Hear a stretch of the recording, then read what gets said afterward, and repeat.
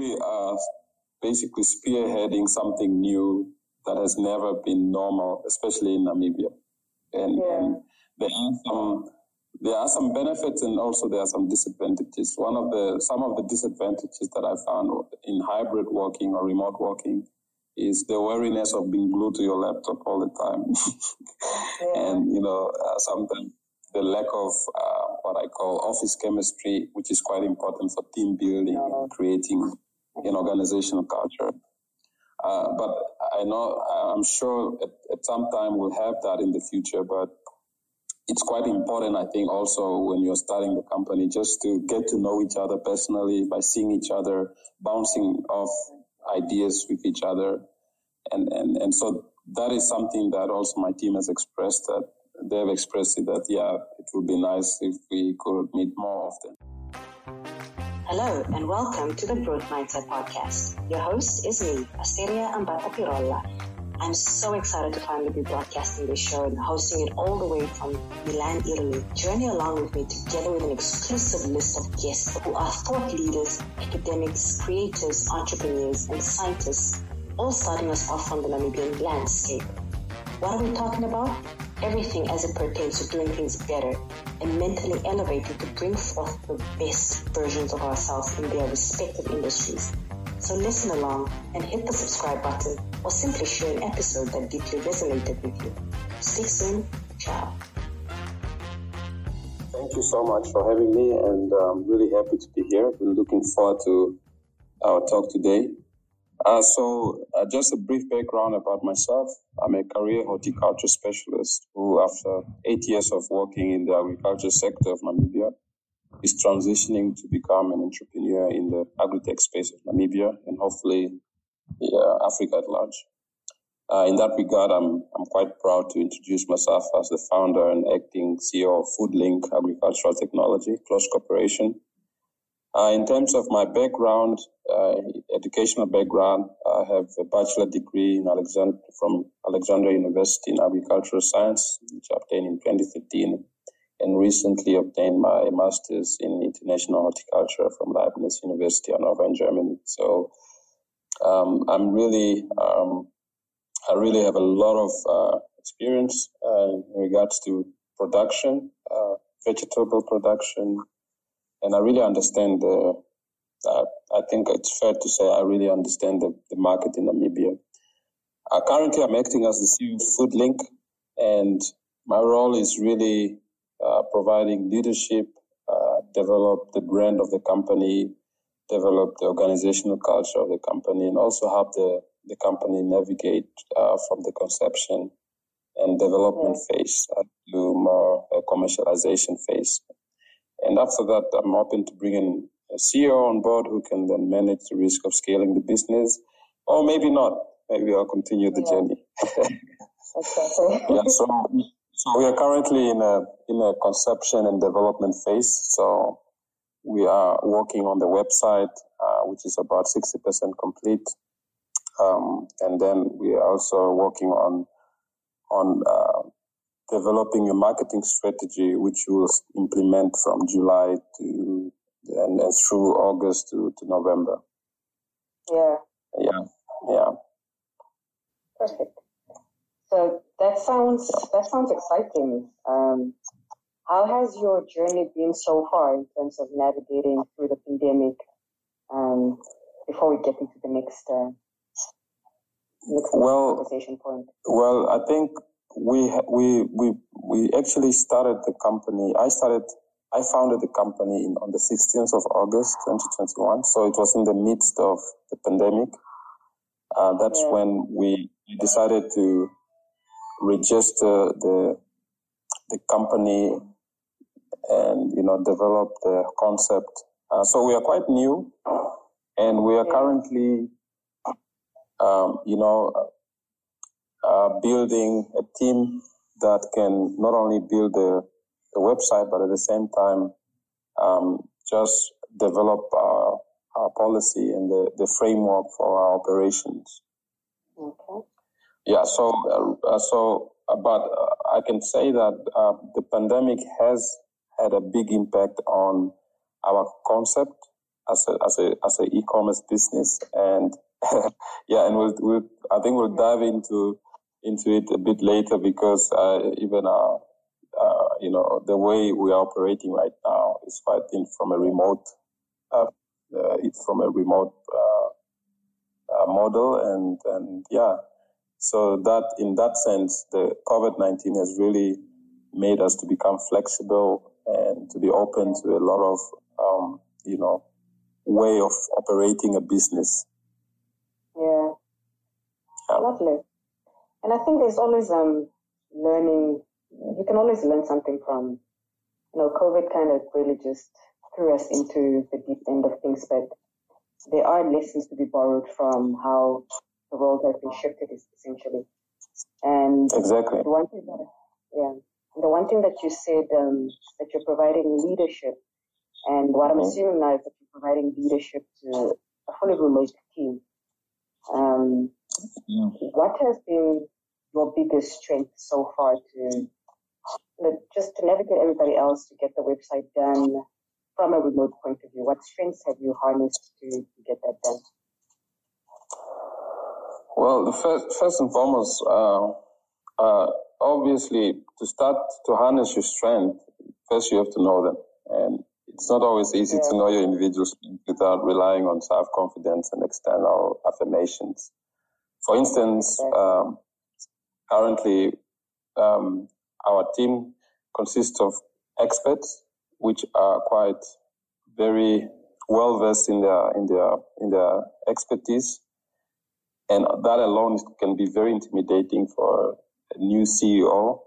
And so, one thing that have helped me a lot has been just being able to have a very open communication approach, and frequently communicating with the team members on an individual basis, not only because we meet once a month, once a week, every week we meet for just to update each other on our action plans, but there is also a deliberate or intentional communication between the team members, where we have a one-on-one session, and just to understand the work and to understand the progress of the work. So that has quite helped in making sure that the team is cohesive.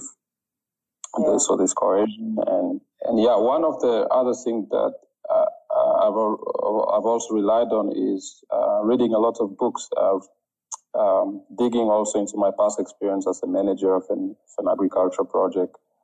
But also, I've been a founder of a non-profitable organization in the past, and I've also learned a lot of my leadership skills from there.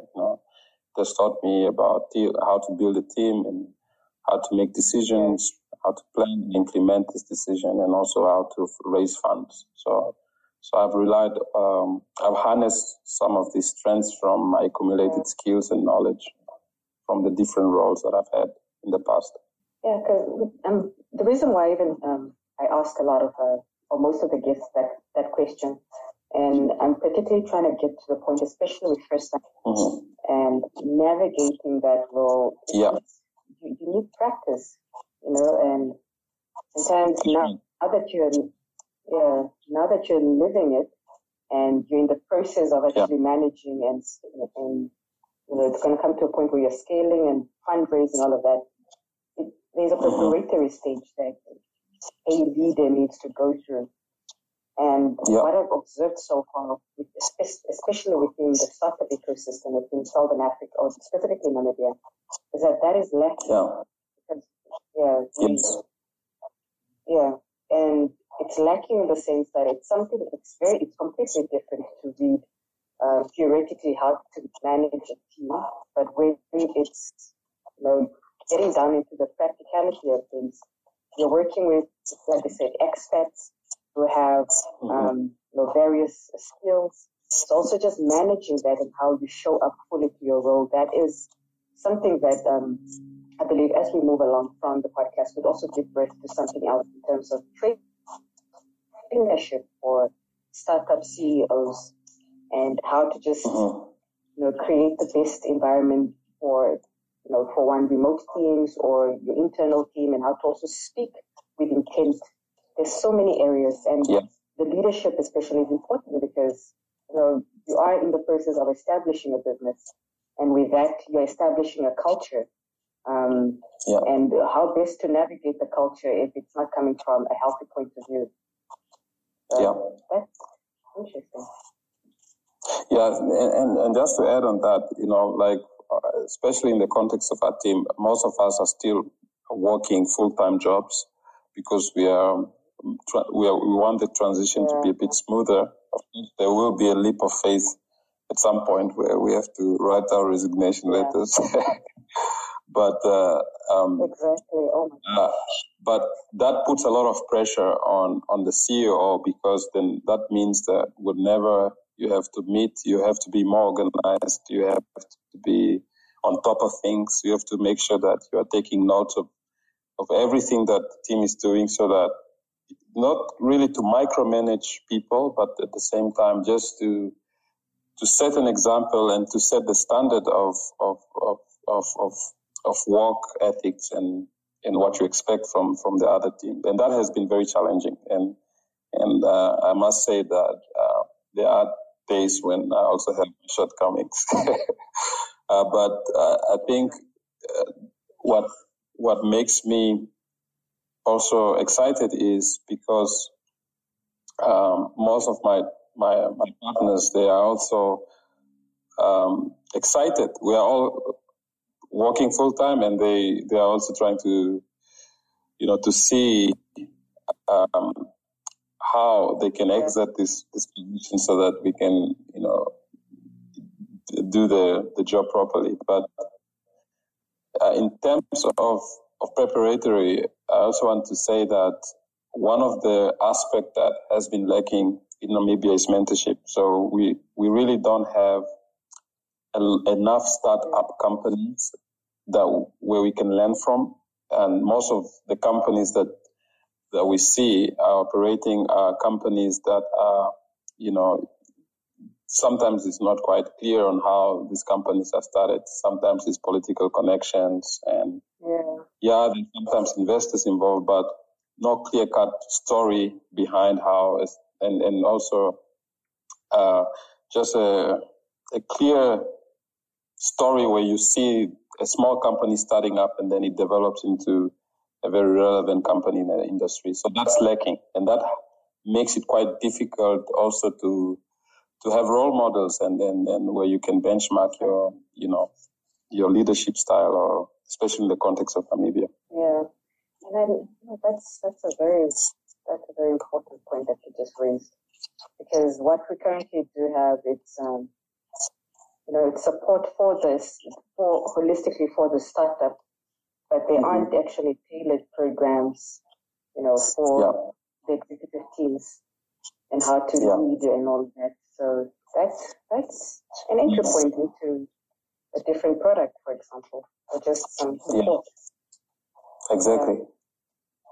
And I'm mentioning it in particular because, like I said, your team, each person has their own responsibilities elsewhere, which makes it a little bit more tricky as well to fully devote your mental energy to strategizing.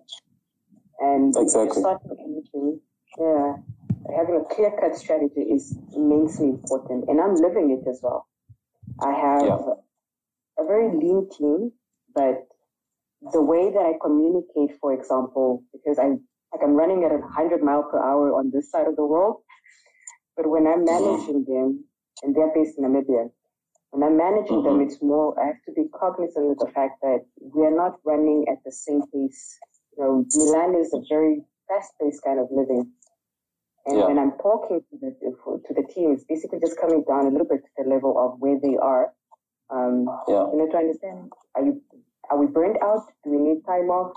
How long is this going to take us to finish a new product feature, for example? And all of that, it's also, it's training yourself as well to view yourself, to say that, okay, these are my strengths as well as a CEO, and this is where I need to improve on.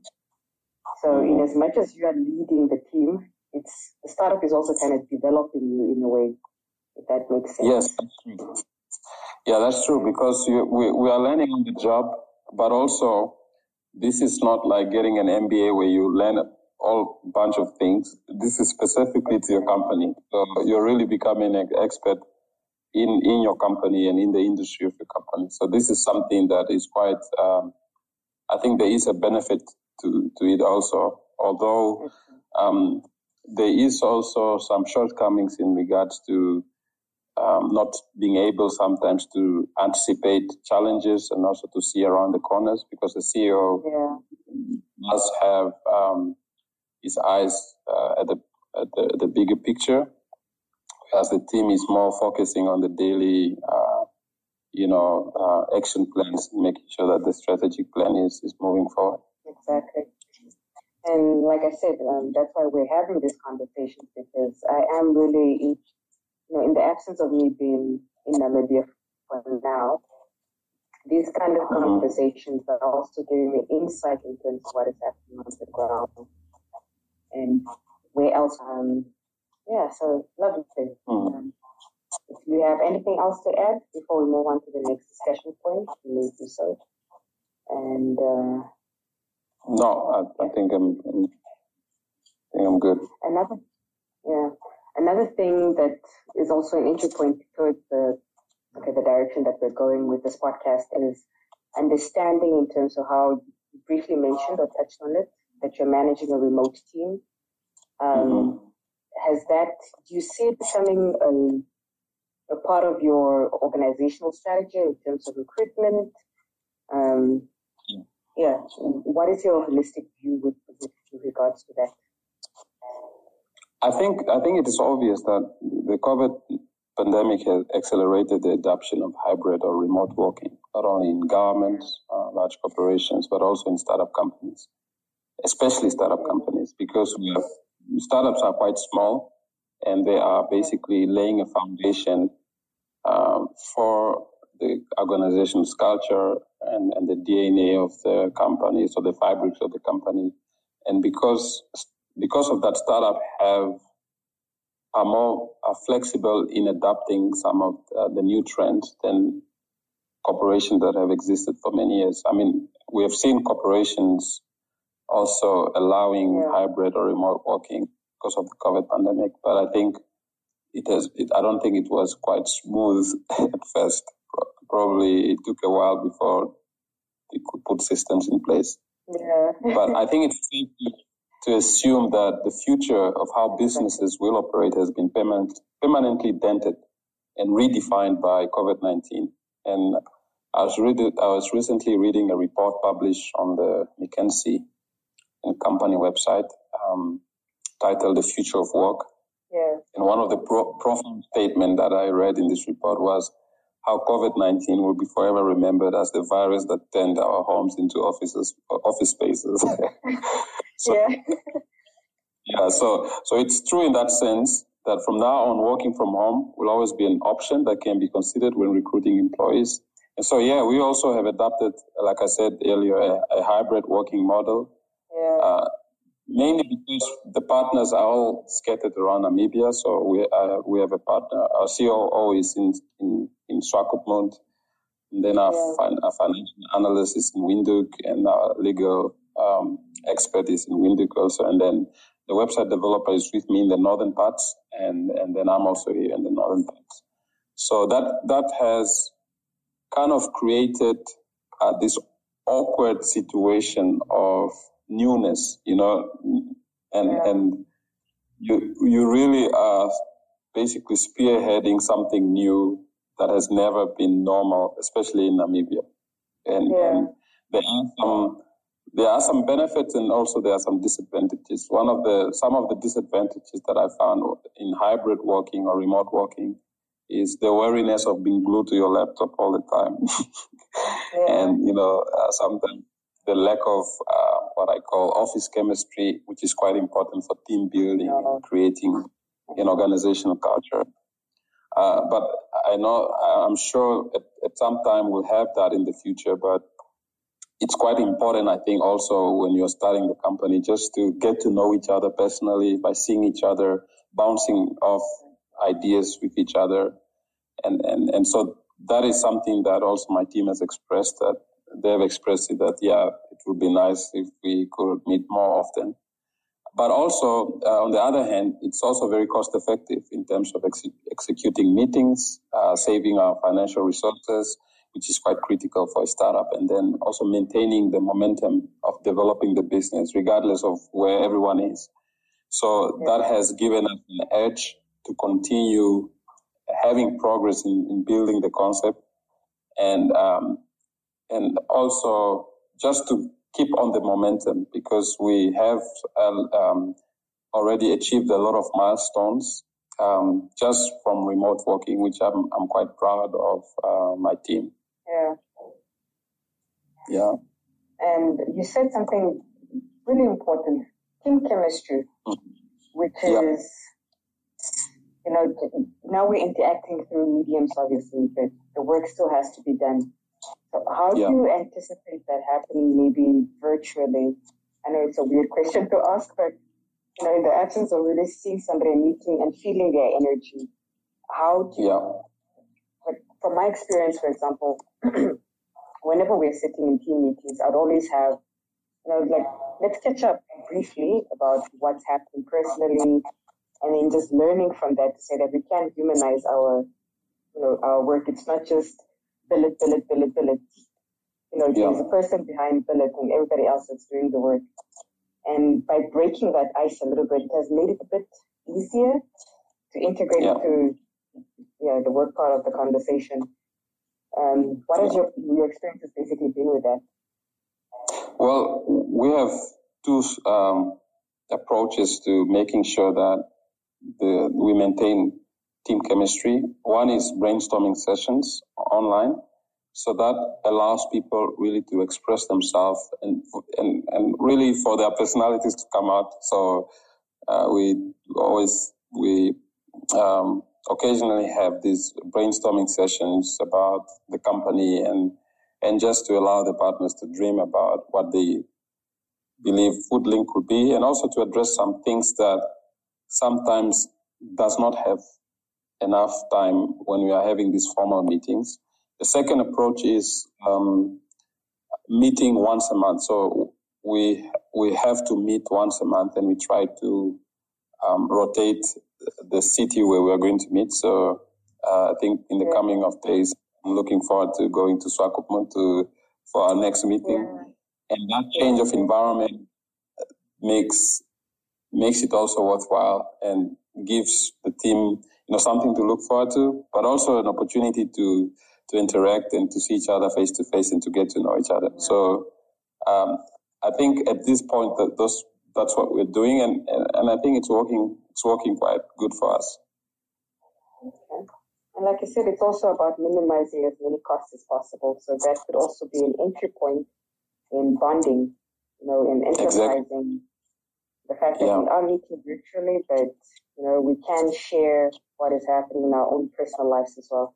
And that's really at the core of, it's at the core of my leadership style, for example, that, in as much as we are building a brand or building a company, we are also humanizing the culture around the work that we're doing.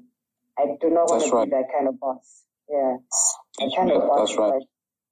You have people that, like, if Asteria calls you up, you're literally shivering already. Because you're still the president. Yeah.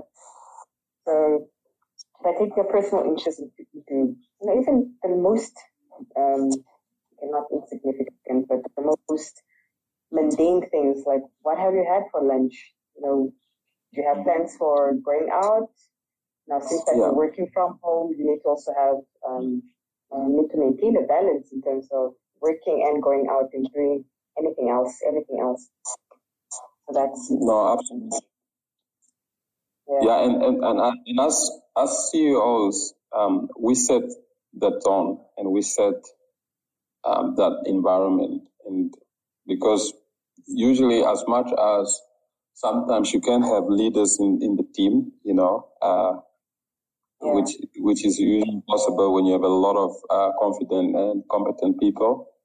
But when people accept you as the leader and as the CEO, there is this waiting for you to implement and to initiate certain things. And so I think it's quite important for CEOs to be conscious about, creating and building relationships on a personal level, because in the end, companies should be seen more than just a place of work or a place of creating income, but also it should be an adventure, So you want to,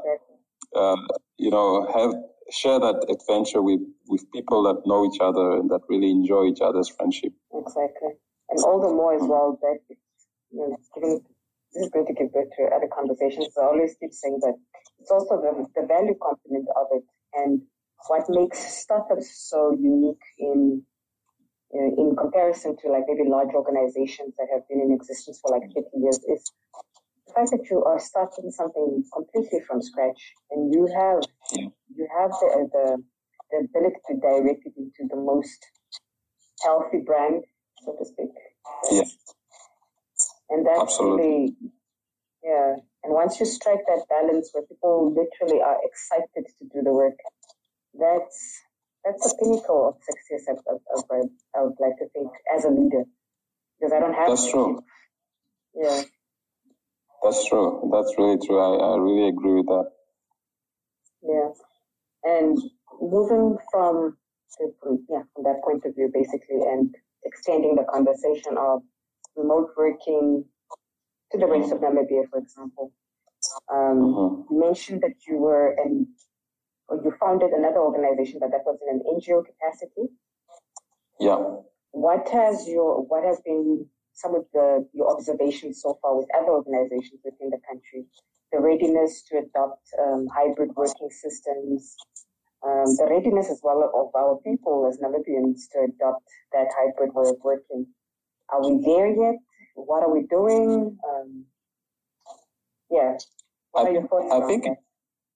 Yeah, I think I might be wrong. It requires a bit of professional maturity. And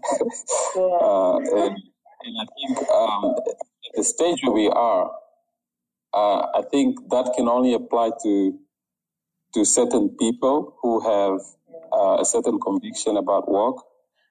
I know that I mean, I don't want to generalize here, but I just sense that I don't think we are there yet. I think there are certain companies, because of the kind of organizational culture that is already established, that can pull it off, where people can work from home, and especially in the banking sector, I think it's quite very formal and quite very demanding, and people are used to that. So when the boss say, "Yeah, I think you are allowed to work," people still deliver. But in the startup space, I think we need to still develop a maturity in terms of professionalism, and so that it can really be something that people respect in our country. I think right now, if you have to start a startup and just recruit people and say, okay, everyone is working from home, I'm not sure if that can. Even the people you're recruiting, they are so used to going to what they call work, and it's part of their pride. It's something that people take pride in, that, I work for this and for this company, and my office is here. So that narrative needs to change, and I think it has not changed yet. But I think COVID-19 has really exposed a lot of organizations to really adapt, the hybrid working model. Yeah, and you said interesting, because and that is really also a mindset shift, isn't it?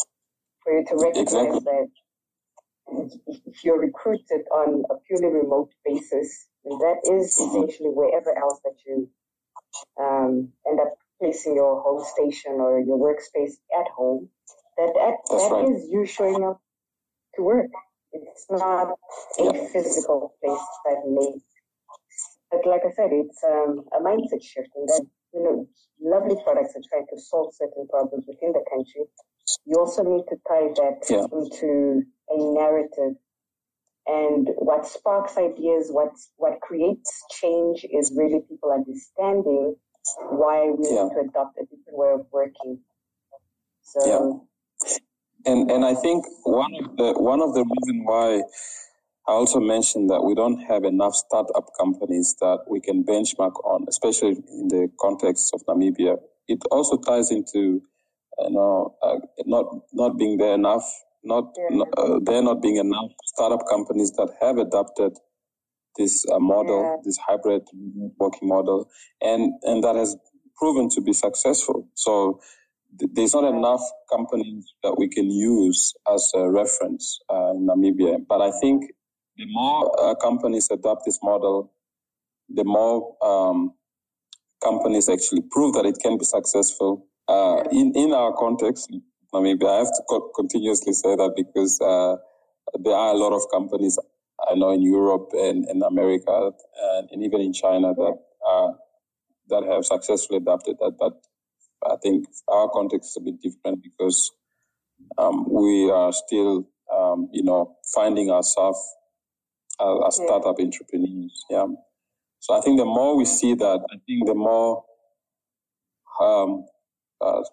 companies will have the confidence to say, yep, this position is going to be from a remote area. This might be a bit hybrid and it will become a norm. Yeah. Exactly. And we are actually at and everything that we're speaking, it's for the context, it's to the context of the Namibian ecosystem. Yeah. And we can borrow these examples as well from, European companies, but they have an advantage in terms of they've already been preparing, I think about 5 years ago, in terms of it's just adopting flexible ways of working. But with us, it's more, we need conversations to keep happening. We need to normalize the fact that there has been a global shift, but that global shift also gives rise to a lot more opportunities. You're working from home, that's an opportunity. You get to manage your time, for example. The role, and specifically now for roles that are completely remote. It's talking about 8 to 5 that you're working from home for a 40-week schedule. That it's giving you the ability for one, to be able to do whatever else that you're doing at home, tend to your kids or manage whatever that you need to manage at home and still have time to do your work. But that shift, we need to tap into that shift a little bit more in terms of just having people understand the benefits instead of, I'm not saying all my colleagues, which is a really minimal aspect of it. You can have the colleagues, but what it's also giving you is a bit of liberty and a bit of autonomy to do whatever else. And and interesting enough, when even in the traditional way of interviewing people, one of the questions or one of the way people always project themselves is that I initiate things and I don't need to be supervised by anyone. So these things we usually talk in interviews, but we don't really know what it looks like in reality because after you get hired, you just really walk under the nose of your supervisor. So I think this is really pushing us in a new era where when you're going to say that in an interview, you better mean it because your boss might actually tell you like, okay, since there has been somebody infected with COVID or because we want you to be located in this region, you're going to be by your own and we need you to make sure that this is done and so on. So I think we tend to say things that we do not understand because we have never really been in such a situation like today. And I think moving forward, it's like what you're saying, there has to be a paradigm shift in our mindset. There has to be a commitment to our companies so that we are competitive. And I think it's only competitive employees that can have the professional mindset to also work from home. Yeah. Okay. Yeah, and I mean, what is happening on a global scale is people want flexibility. They want to also just love what they're doing. It's not just it's not just about you have a job. Is it job fulfilling? Does it allow me to live essentially? So, yeah. Yeah, and I think also in the Namibian context, with a high unemployment rate, I think this is going to force people to really accept whatever job they find. Sometimes when there are enough jobs, especially in the big corporate companies that are quite traditional, it can be very difficult for this mind shift to happen. But now we are seeing, I think recently I saw that the youth unemployment rate has reached 51%. And we think that the question is then, in this 51%, how many of these youth are quite well skilled in different areas of expertise like graphic designing, website development, content creators, whatever. And these are all expertise where someone can actually just work from home and still be able to make a living. And so I think when you look at countries like South Africa, Egypt, Nigeria, one of the things that have caused them to really adapt to this mindset is the high competition for jobs because of their high populations. Yeah. And I think unemployment rate has a way also of helping people to really adapt to the new environment or to a new economic situation so that they can make a living. And I think I'm actually very, very positive in regards to seeing a shift, especially in the Namibian youth, in adapting the hybrid working approach. Yeah.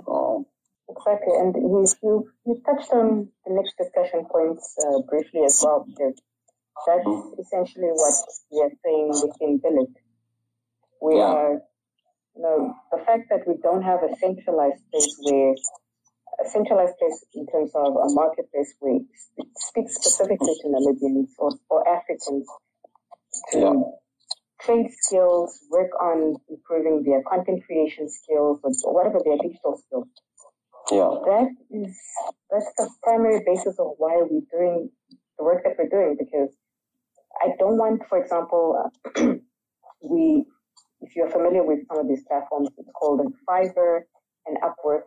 They are freelance marketplaces, but they are based out in the US. And they have captured a very large audience already. Like, you register a profile there, and if you get picked up, you get picked up. But the chances of that happening, it's a bit competitive, because you do need to, you need to sell yourself online, quote unquote.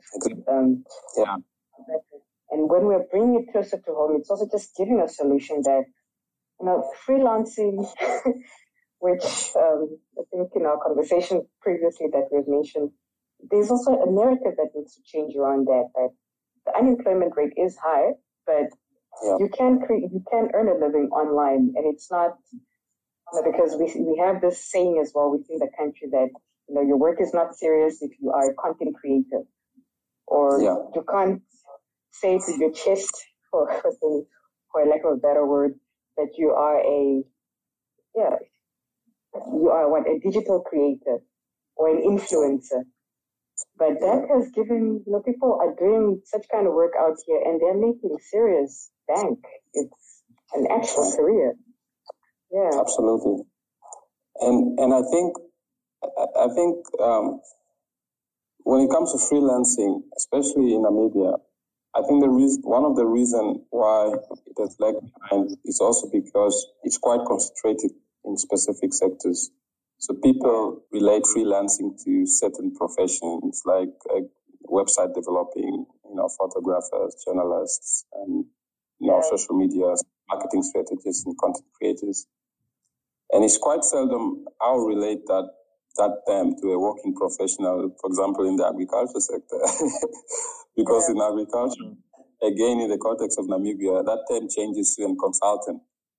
But they they practically do the same thing, because they are, you have a contract and the person can offer certain service, and it's and once the service has been provided, you make a payment and that's done. And so the interesting is also you do find a lot of Namibian professionals who prefer to use the word consultant over the word freelancer. Because consultant sounds more professional and corporate. And the reason also why there is this self-consciousness to associate themselves to freelancing is because of how our society / culture perceives the concept of freelancing. You and I know, coming from Chiwambo background, most Chiwambo educated parents, and I stress educated, even sometimes abroad, think freelancing is another word for making money from your hobbies, And I think that narrative has not changed, and I don't think we have enough platform where we discuss this. And I don't think we have enough companies that are also promoting people to market their skills. Exactly. And that's where I really applaud you with Billet and the way you are actually targeting Namibia, so that Namibians can market their skills on a global market. I think that is something really to applaud, because it will help us to really compete on a global market, and also to put our country on the map.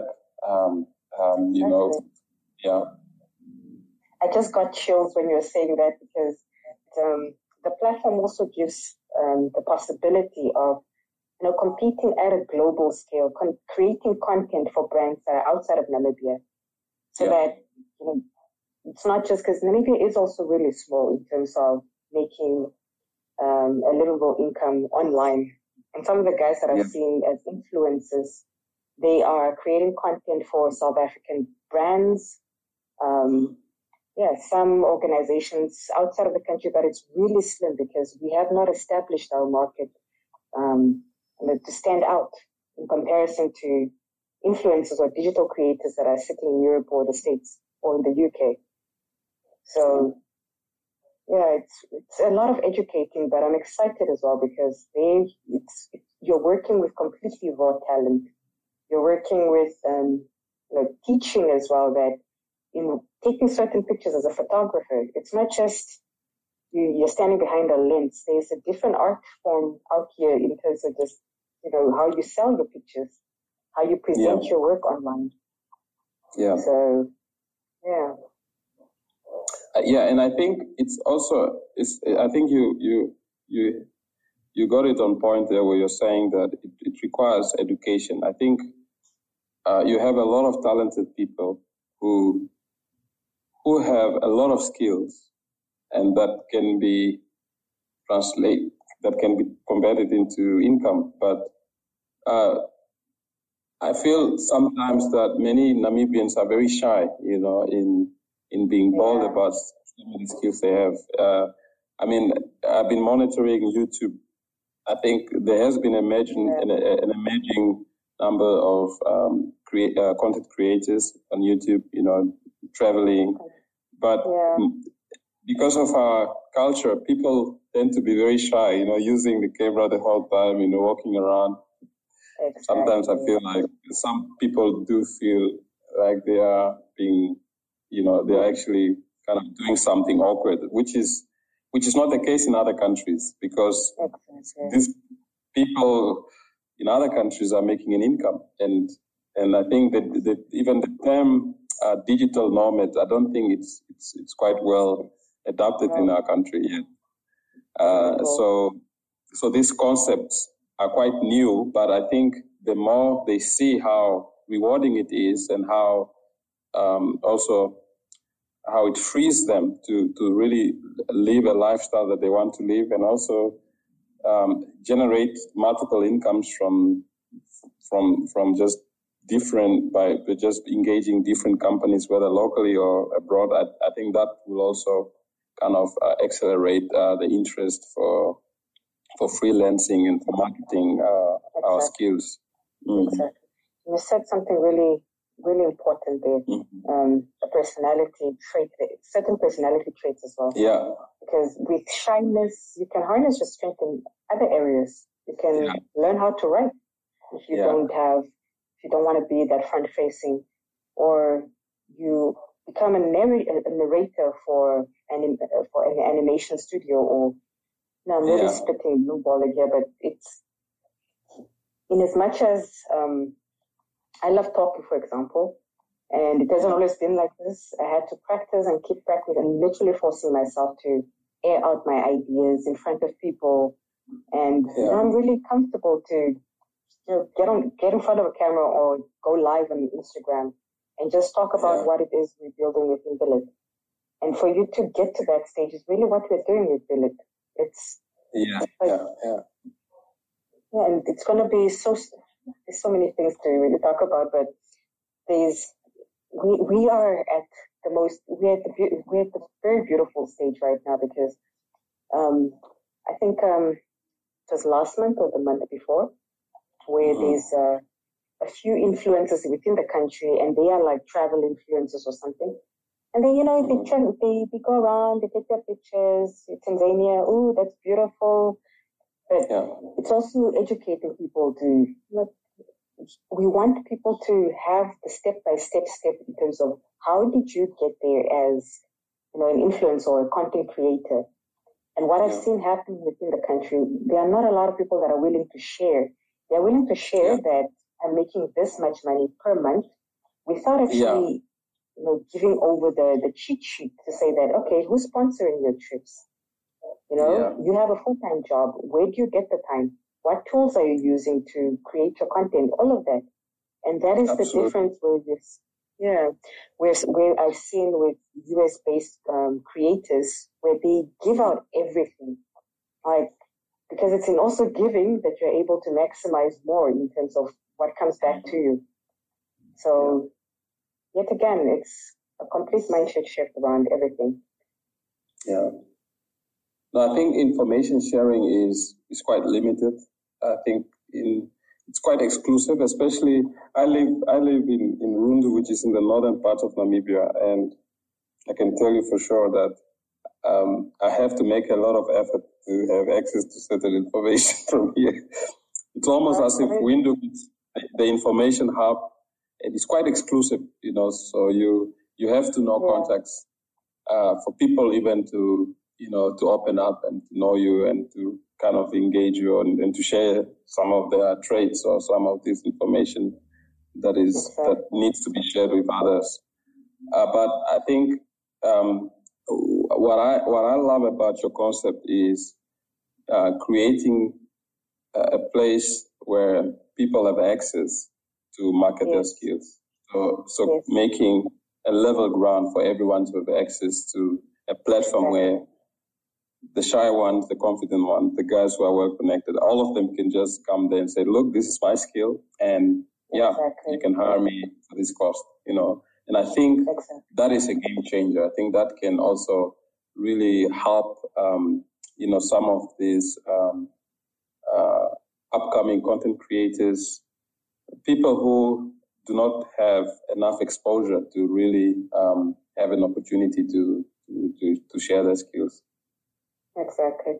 And in the process of doing that as well, you're creating different avenues of employment, which would start targeting unemployment too.